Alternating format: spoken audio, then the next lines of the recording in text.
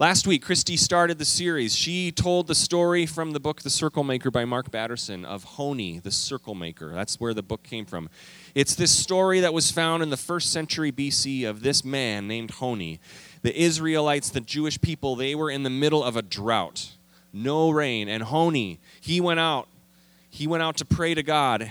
And the legend says that he drew a circle in the sand all the way around. And he sat down in this circle and he prayed, God of our fathers, I am not leaving this circle until you provide rain for your people. And it began to rain. And it back and forth, he prayed. And it was an example of someone who was committed to prayer.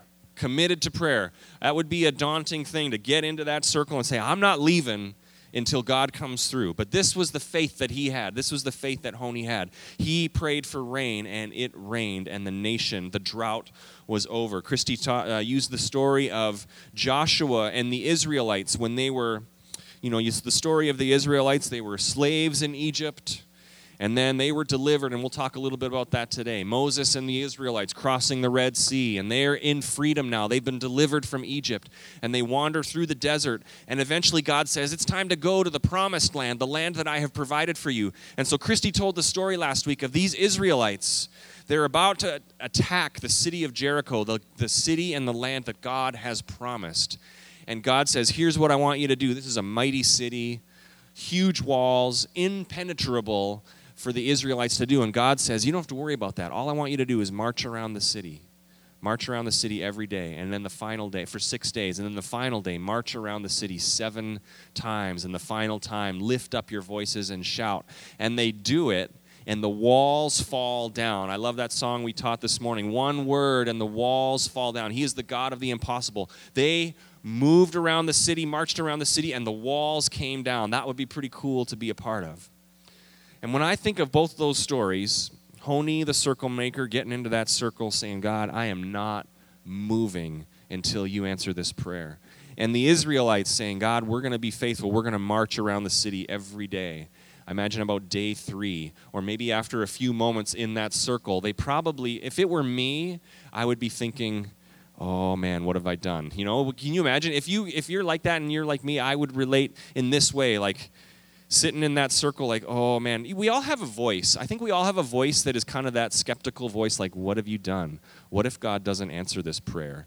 How long are you going to sit in this circle? How long are you going to sit there with everyone looking at you like, okay, you said you weren't moving. It's been 4 days. You got to be getting hungry. When are you getting out of this circle? Same thing with those Israelites, that they received the promise from God and they were marching around. I imagine there were some times where that voice in their mind was thinking, are you sure you're doing the right thing? That voice of doubt. How long are you going to sit in this circle? How long are you going to march around this city? And I love those stories because we see the miracle, but those stories involve some risk, don't they? Those stories involve some risk. You've got to be a man of great faith to sit in that circle or to march around those cities knowing that God is going to come through. And that's what Christy talked about last week. But I love that idea of that faith that says, I know God is going to come through. Even in that middle ground where maybe you've been in a season where God has asked you to take a huge step of faith. We've been there where God said, take this step of faith, I'm going to provide. There's always that middle ground where the step is taken and you're waiting for God to provide and you're a little nervous. And I imagine that was the case in there. That voice in your head is like, you should doubt, you should be afraid, you should be cynical, you should be skeptical about this. But every time we see God come through, and I love those stories because of the step of faith, and then we see God come through. And I think this is by design. This is the way God does it. Here's kind of the point in me telling you all this. God wasn't just interested, I don't believe, in providing rain. When Honi sat in that circle and prayed, the rain was the miracle, but that wasn't the only thing that happened. What God was also interested in was raising up his people to be people of faith. What God was interested in this man, Honi, his faith and his trust, getting in that circle. He wanted Honi to trust him. And the rain was also awesome. The walls falling down in Jericho was an amazing miracle that God provided. But also at work there was God training his people to trust him, to obey him. What he wanted, in addition to those walls falling down, was a nation of people that would listen and obey and have the faith to take those big steps of faith, to have faith to take those leaps of faith, to have enough trust in God to be willing to sit in the circle and maybe look a little foolish, to walk around the city and to be made fun of by other people, to have faith to take a risk and to willing to be look foolish because you know that God is going to come through.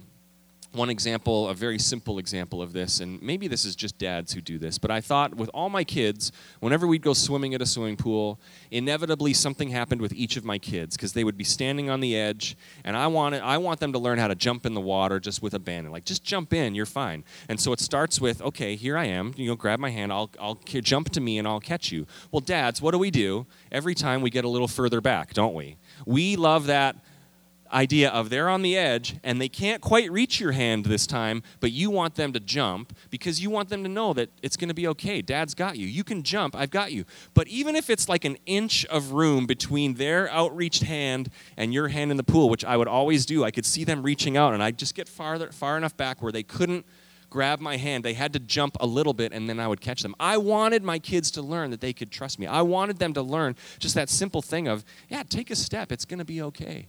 This is what God does with us. Sometimes it drives us crazy, similar to how I drove my kids crazy. They would say, why can't you just grab my hand? You're right there. Just move in like 6 inches and this will be all fine. We love that with God. We say, God, I would love to take a step of faith, but I want to know how it's all going to work out. I want to guarantee it's going to be okay before I take that step of faith. And God says, no, that's not what faith is about. Faith is about trusting me, even in that middle ground where you've taken that step and yet the miracle hasn't happened yet. Do you still trust me? It's not just about the answered prayers. It's about us as people of God learning more and more to live by faith, to take big steps, to ask for big things in prayer, trusting God to come through. The writer of the book, The Circle Maker, is Mark Batterson, as I mentioned. And he has a great quote in one of the chapters, and I wanted to read that. It's going to be up on the screen. Can we put that quote up there from Mark Batterson, The Circle Maker? The greatest chapters in history always begin with risk, and the same is true with chapters in your life. If you're unwilling to risk your reputation, you'll never build the boat like Noah or get out of the boat like Peter. You cannot build God's reputation if you aren't willing to risk yours. There comes a moment when you need to make the call or make the move. Circle makers are risk takers. I love that. Circle makers, when we commit in prayer to pray big things, it involves some risk at times. Circle makers are risk takers. We're going to look at a story in the book of Numbers, which is in the first few books of the Old Testament. If you wanted to follow along, there's a black hardcover Bible. There should be some Bibles in the pew rack in front of you. But we're going to be in the book of Numbers, Genesis, Exodus, Leviticus, Numbers, 4th book. So it's kind of near the beginning of the Bible. Numbers chapter 11. We're going to tell the story. Now, I mentioned a little bit about the Israelites. They were slaves in Egypt. And then God said to Moses, go to Pharaoh. I'm going to unleash my power, the 10 plagues, the water turning to blood, frogs everywhere, locusts, boils. If you're familiar with the Bible, you know this story. Eventually, Pharaoh says, okay, I've had enough. Take the Israelites and go. And Moses leads the Israelites out of Egypt, across the Red Sea in miraculous fashion, where God parts the sea. He leads the people into freedom, and now they are in freedom. But they're in the desert now. And what happens is right away, now you would think that would be enough for the Israelites to say, we saw God like overwhelm the Egyptians like frogs all over, locusts. We saw God turn the water into blood. We saw God when we came up to the Red Sea and we were trapped. We saw God take the sea and part it, and we walked through the sea. You would think that would be enough for the Israelites to say, I'm never doubting again. What I've just seen is enough. I'm never doubting God again. But it doesn't take long, and what we see in Numbers chapter 11, it doesn't take long before they start complaining. And they're legitimate complaints. They don't have any food or water. So that's legitimate. Like, they're saying, okay, God, did you bring us out of Egypt just so we could die here? just so we could die here. Why did you do this? Why did you bring us out? And they doubt that God is going to provide for them. They doubt that God is with them. They pray for food, and what happens is God provides food called manna. And every morning they would wake up and there would be like this flaky substance all over the ground that they would use to make bread. And God provided every day. And you would think that would be enough. God, we see you every day. You make food appear on the ground. That's pretty awesome. But where we pick up the story in Numbers 11 is the people are complaining again. And what they're complaining about is they have no meat. Which maybe you're with me, I would be like, yeah, I want some meat. Where's a steak? You know, this bread is great, but I would love something with a little flavor. And so they're praying, and this is where we pick up in Numbers chapter 11, verse 4. The words will be up on the screen. Numbers chapter 11, verse 4. The rabble with them, which I love that it says the rabble. When I first read that, I thought it meant like rabble-rousers, like the troublemakers. I wish that was the case, but really it means the foreigners that they had intermarried with. That's what they're referring to. Anyways, I'll keep reading. Now, the rabble with them began to crave other food. And again the Israelites started wailing and said, If only we had meat to eat. We remember the fish we ate in Egypt at no cost. Also the cucumbers, melons, leeks, onions, and garlic. And now they're all like, oh yeah, that sounds so awesome. Remember that food in Egypt when we were slaves? That was excellent. But now we have lost our appetite. We never see anything but this manna. They're complaining. And God, this is a great story. If you think the Bible's boring, you should read this whole chapter. There's so many details in here where God gets tired of their complaining. There's one moment where God hears them complaining before this, and one night, all of a sudden, he just causes fire to surround their camp. So the Israelites are complaining, and all of a sudden, their entire camp is surrounded by fire. God's basically his way of saying, quit your whining. You know, if only as parents we had that ability, you know, in the backseat. All we have is, as parents, like, I'll turn this car around. We can't surround our children with fire. That would be so sweet. Like, if you don't stop your whining, if you don't eat that food that's on your plate. But this is what God is doing. And so this whole story, eventually God gets tired of their complaining. He says, you want meat? You can read this later on in the chapter. You want meat? I'll give you meat. I'm going to give you so much meat, you're going to be sick of it. He says it's going to be coming out of your nostrils. That's how much. You want meat? I'll give you meat. I love it because I just relate as a parent. Like, you won't eat that? You want different food? The food that we have prepared for you, you won't eat that? And, you know, you just sense a little bit of that going on. God the Father saying, I'll give you meat. And so what happens is God provides. God says, okay, Moses, here's what we're going to do. I'm going to provide meat for the people, and I'm going to provide enough that they'll have it for a month. A month's worth of meat for this entire nation of people, about 600,000 people. So what Moses does is he does the math. He's thinking to himself, this is not going to work. This doesn't add up. And we read that in verse 21 and 22 of the same chapter. It says this. But Moses said, he's talking to God here, here I am among 600,000 men on foot, and you say I will give them meat to eat for the whole month?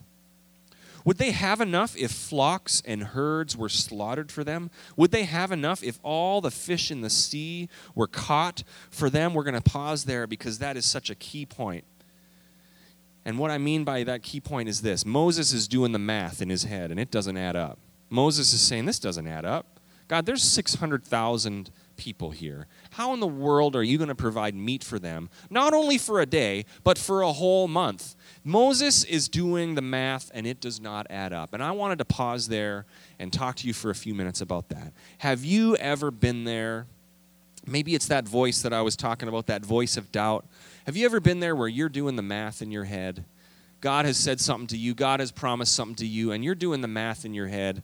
Man, I just think we're terrible at doing math when it comes to God things, when it comes to miracles, because we think this isn't going to add up. This isn't going to work. That voice is talking like, God said this, but here's the numbers. You add this and you subtract this, and it's not going to work. That voice of doubt saying, you can't trust God. I've done the math. It doesn't work out.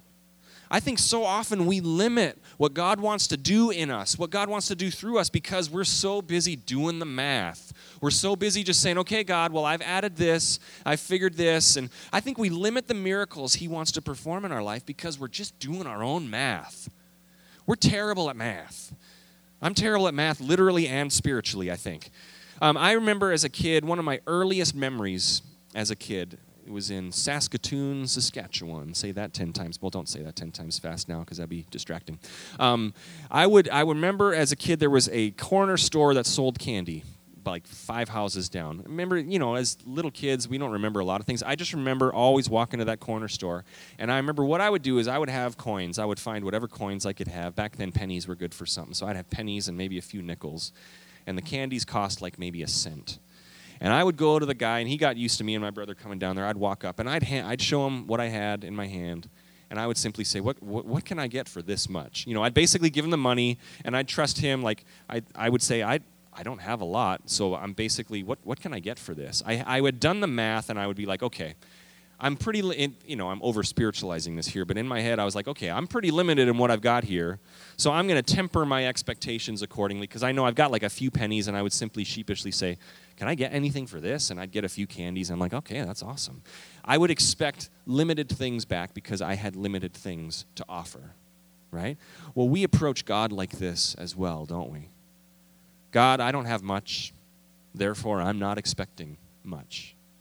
I'm not expecting much back. I've done the math, I see what I've got, and I am tempering my expectations accordingly because I've done the math. Our math seems logical. We add and subtract, but God math is multiplying. God math is exponential. God is supernatural. So what ways in your life, not like the corner store as the little kid asking for candy, what ways are you doing your own math in your life? What ways are you adding things up, saying, God, I know you asked me to do this. God, I know you said pray for this big thing. God, I know you said you wanted me to take a step of faith in this, something you want me to do in my marriage or my family or in my career, but it doesn't add up. It's not going to work. I've done the math, and it doesn't add up. And you temper your expectations of what God is going to do based on you're trying to figure it out yourself. Are you doing your own math?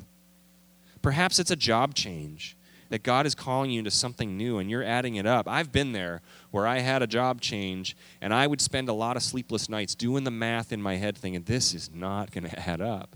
And all along, God is saying, would you leave that up to me? Would you leave that up to me? Would you trust me? And just take that step. Just pray for the big things. Just circle that in prayer and commit to praying through that, and I'll do the miracles. That's what God is saying. So God eventually replies to Moses.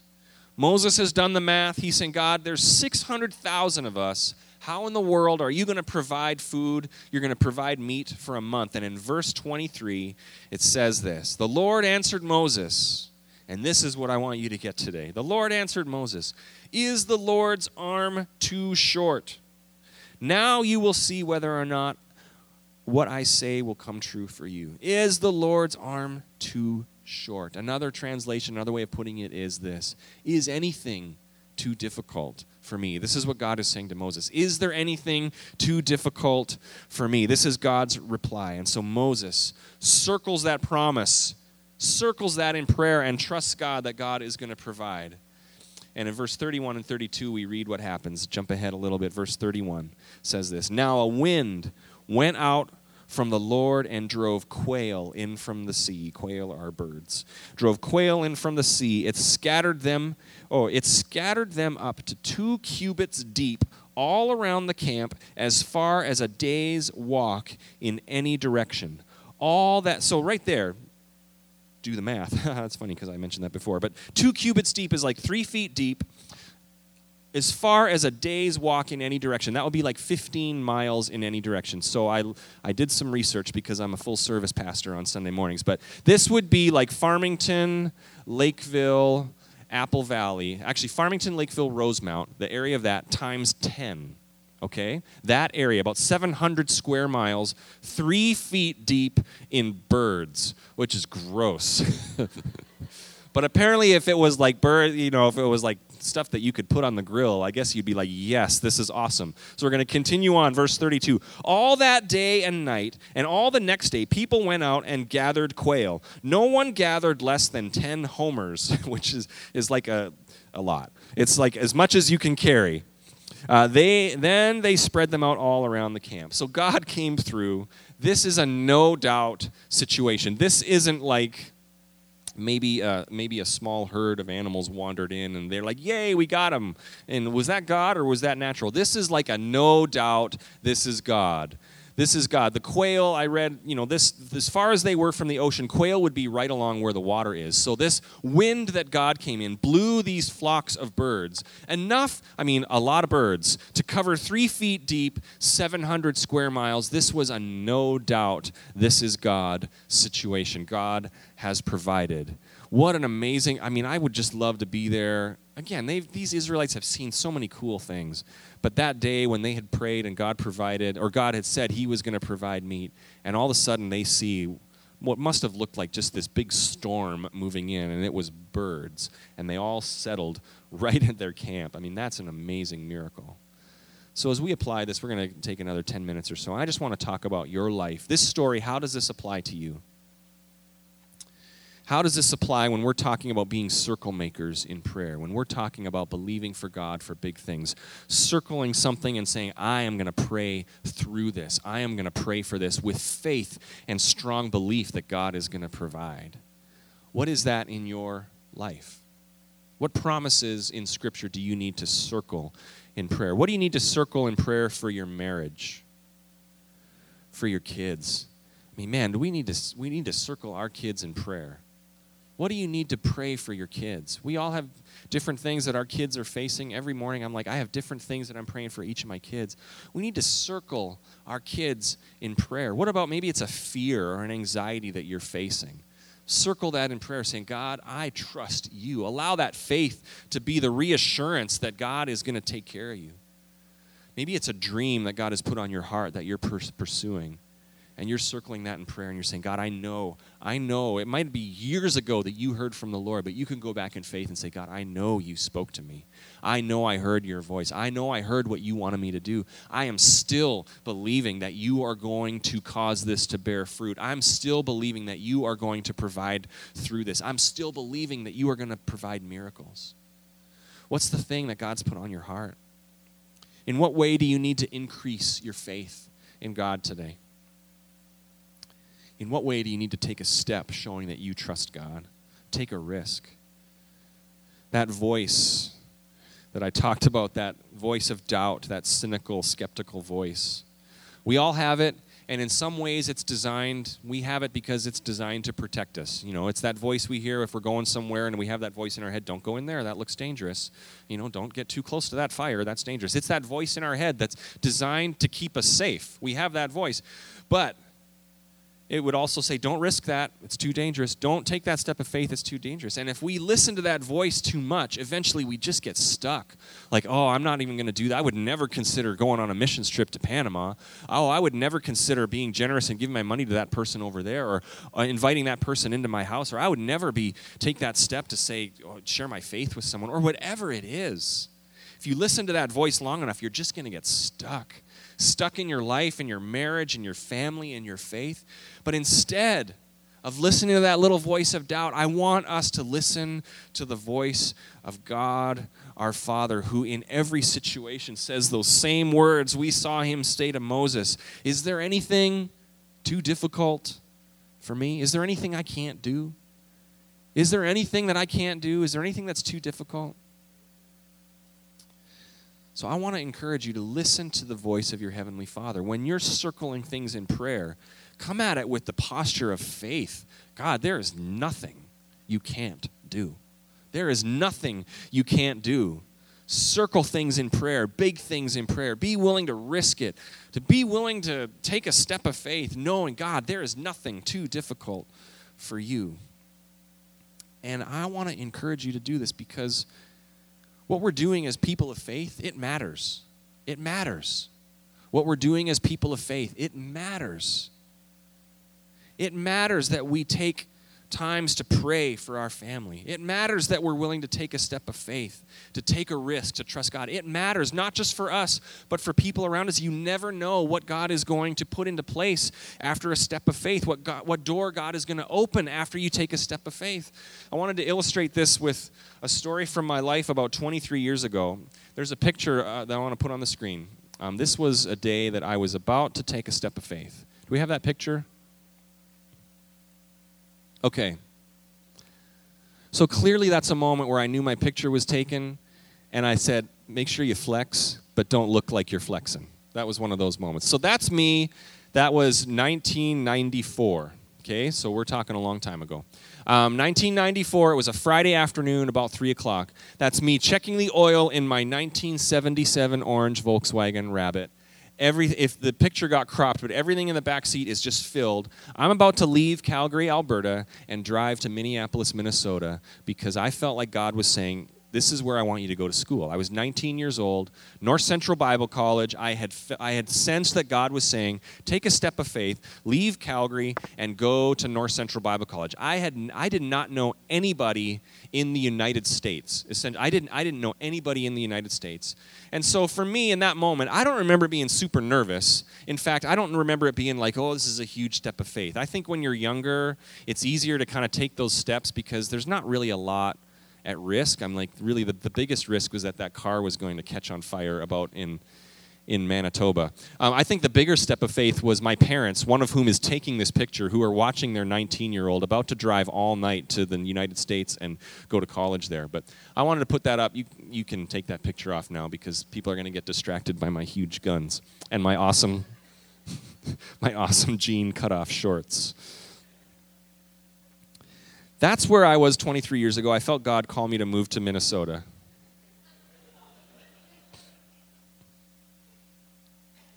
There we go. Charlie's playing a joke on me up there. But that decision, I felt like it was kind of a one-time thing. Well, I'm going to go to school here. But I was thinking about that as I saw that picture. I saw that picture a couple weeks ago, and I was thinking, look at that wasn't a huge miracle step of faith, but something simple like that, hearing the voice of God and taking that step. Look at what hinged on that decision for me in my life, okay? So I think, okay, I went to school in Minneapolis, Minnesota.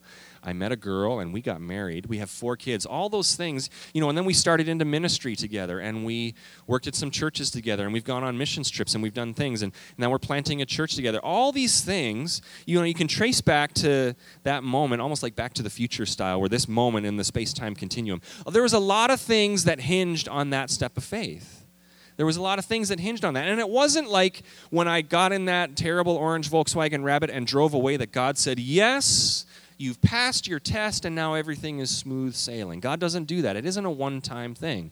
What happened was God said, okay, here's a step I want you to take. Trust me, go here. And then he opens doors over here. And then he says, here's another step I want you to take. Here's a season we're going to walk through. Here's a step of faith I want you to take. Here's something I want you to do. He did that for me, and I see that. And I sense him doing that more and more now. Like, I want to take another step of faith. God, what is next?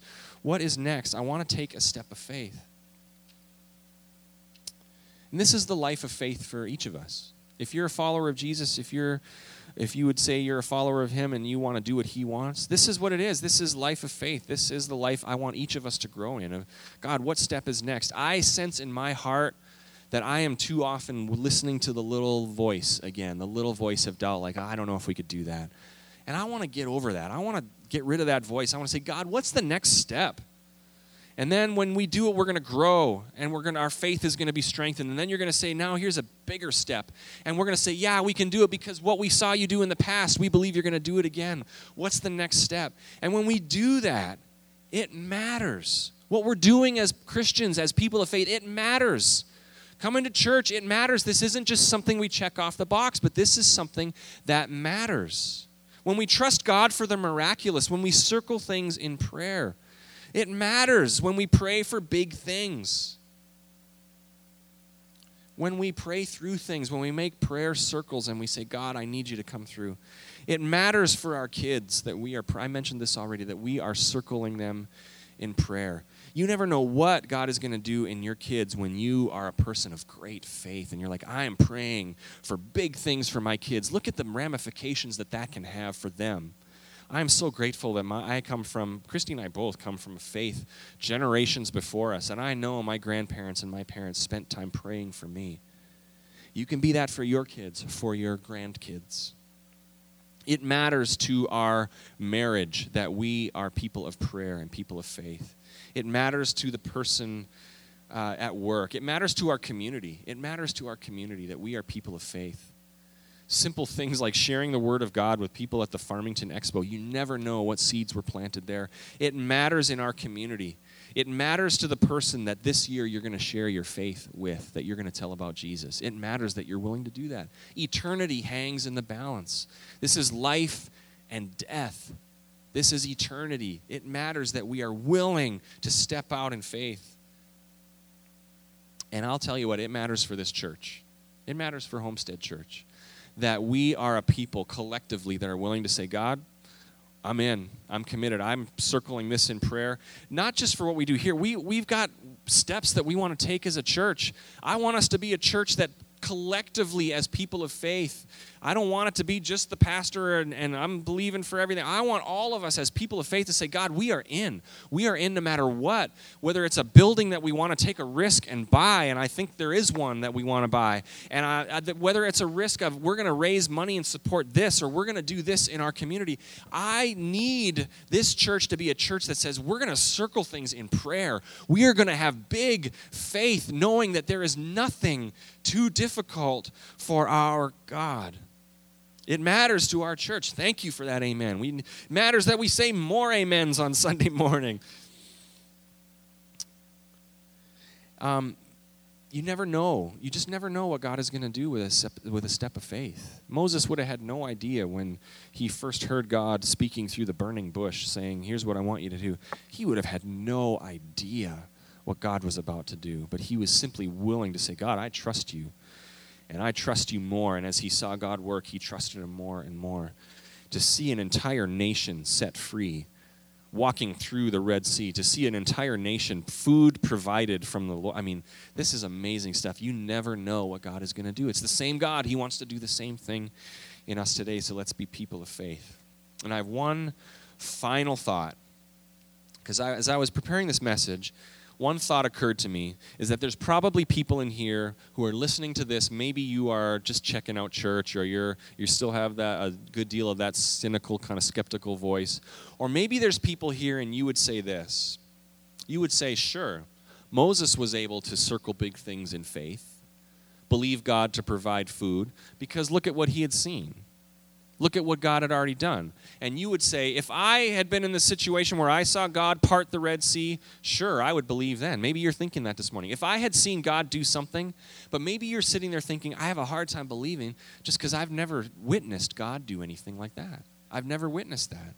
Maybe you're thinking, I've never had the Red Sea moment. I've been disappointed where I've prayed and the prayer has not been answered. Maybe you're thinking that and you're saying, it's hard for me to believe. It's hard for me to draw a circle in the sand and sit there and say, I'm staying here until God, you answer my prayer, because maybe you've been there before where God, you felt your prayer has not been answered.